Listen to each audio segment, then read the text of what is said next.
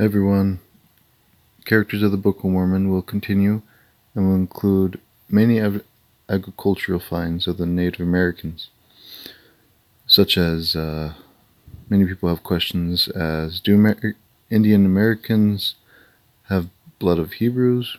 Were there horses, sheep, pigs, or other animals found in the Americas? Were those animals found before the Spanish? Any of these animals in Canada? The Latter-day Saints Church of Jesus Christ says that the Garden of Eden was in Moroni.